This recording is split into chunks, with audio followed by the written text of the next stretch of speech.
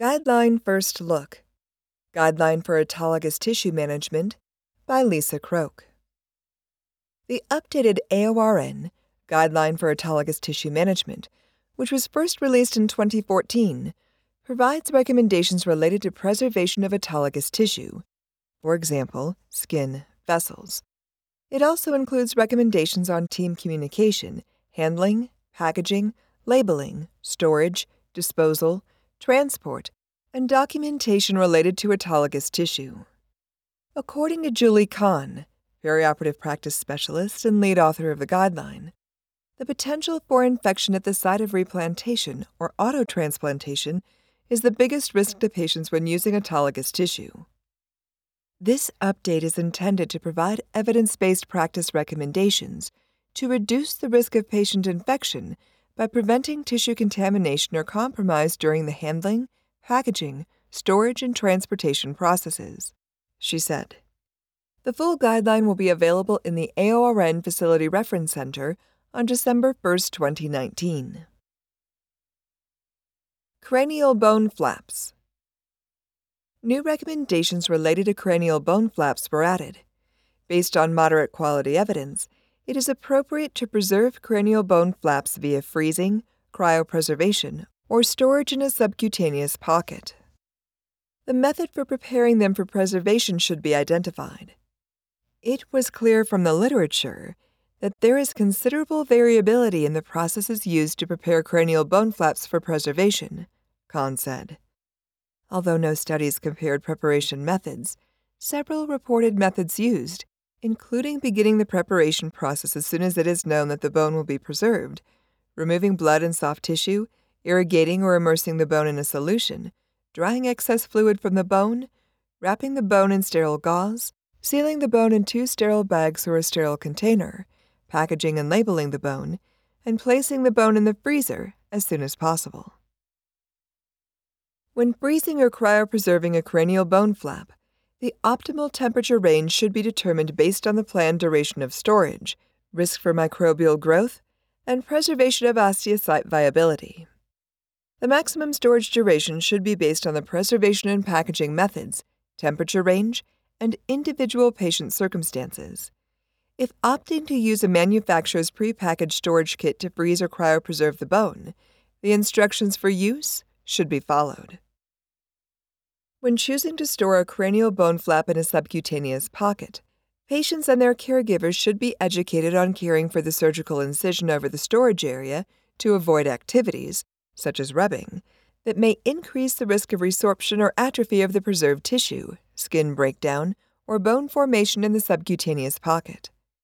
During the replantation procedure, the cranial bone flap should be removed from the packaging as close as possible to when it will be used. The process for thawing a frozen or cryopreserved cranial bone flap may include thawing it in the sterile packaging in the OR or in a warm solution. Rarely, a cranial bone flap may fall on the floor and become contaminated.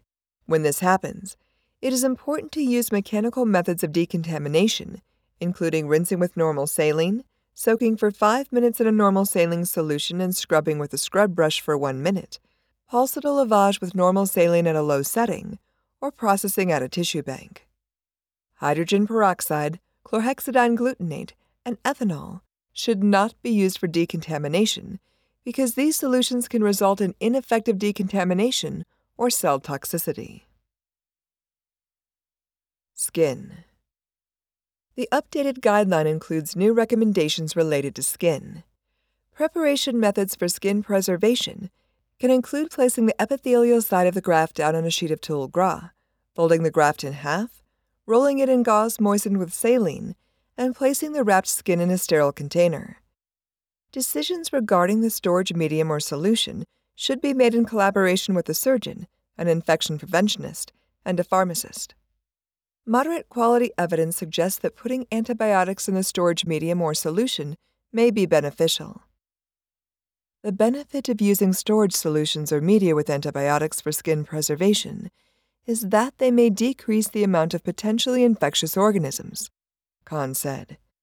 Patient allergies should be considered before antibiotic use in facility antibiotic stewardship programs, may guide the use of antibiotics in storage media or solutions.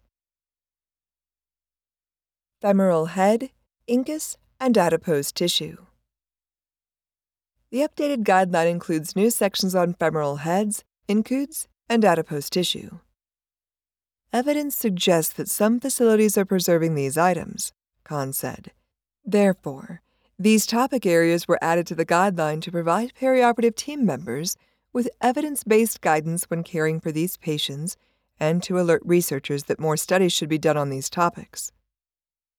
Femoral heads can be preserved in an iliac pocket. With this method, patients and their caregivers should be educated on how to care for the surgical incision over the storage area. Options to prepare a femoral head include rinsing it with sterile normal saline, wiping the surface, removing articular cartilage and periosteum, and dividing it in half. No recommendation could be made for freezing or cryopreservation because no research was found on this practice. Although no recommendation could be made for the preservation of the incus in a patient's body, patients and their caregivers should be educated on how to care for the surgical incision storage area for whichever storage method, for example, post-auricular or post-tragal pocket, is selected. For adipose tissue, no recommendation could be made for cryopreservation and delayed autotransplantation because the balance of benefits and harms is unclear. Handling. The handling section includes 2 new recommendations that address methods for preventing contamination on the sterile field, including handling the tissue as little as possible, changing sterile gloves before handling the tissue, and covering the tissue while waiting for a decision about disposition.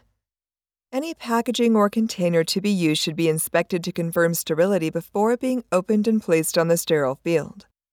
The patient's tissue information, including patient identifiers, the preserved tissue name, the preservation solution, and the expiration date, should be confirmed with the scrub person before placing the tissue on the sterile field. Storage, disposal, and cleaning. The storage, disposal, and cleaning section includes a new recommendation to identify protocols to manage tissue that is close to its expiration or maximum storage duration. This should be done in collaboration with a surgeon and infection preventionist. A tissue expiration date is not always required, Khan said. However, most tissue will have a maximum duration of storage based on the tissue type, preservation method, storage conditions, packaging type, and packaging expiration dates. Before disposing of tissue that is close to the expiration date or maximum storage duration, perioperative personnel may review the patient's status, evaluate the condition of the packaging, alert the surgeon that the tissue is close to the maximum duration of storage, and contact the patient's legal representative for release of the tissue. Team communication.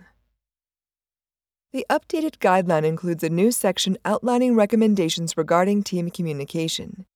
These include discussing expected preservation, replantation, or autotransplantation of the tissue during the briefing, reviewing autologous tissue that is on the sterile field, is in the room, or has been sent for preservation during the handover process between OR team members, and confirming the name of the tissue and preservation method used during the debriefing.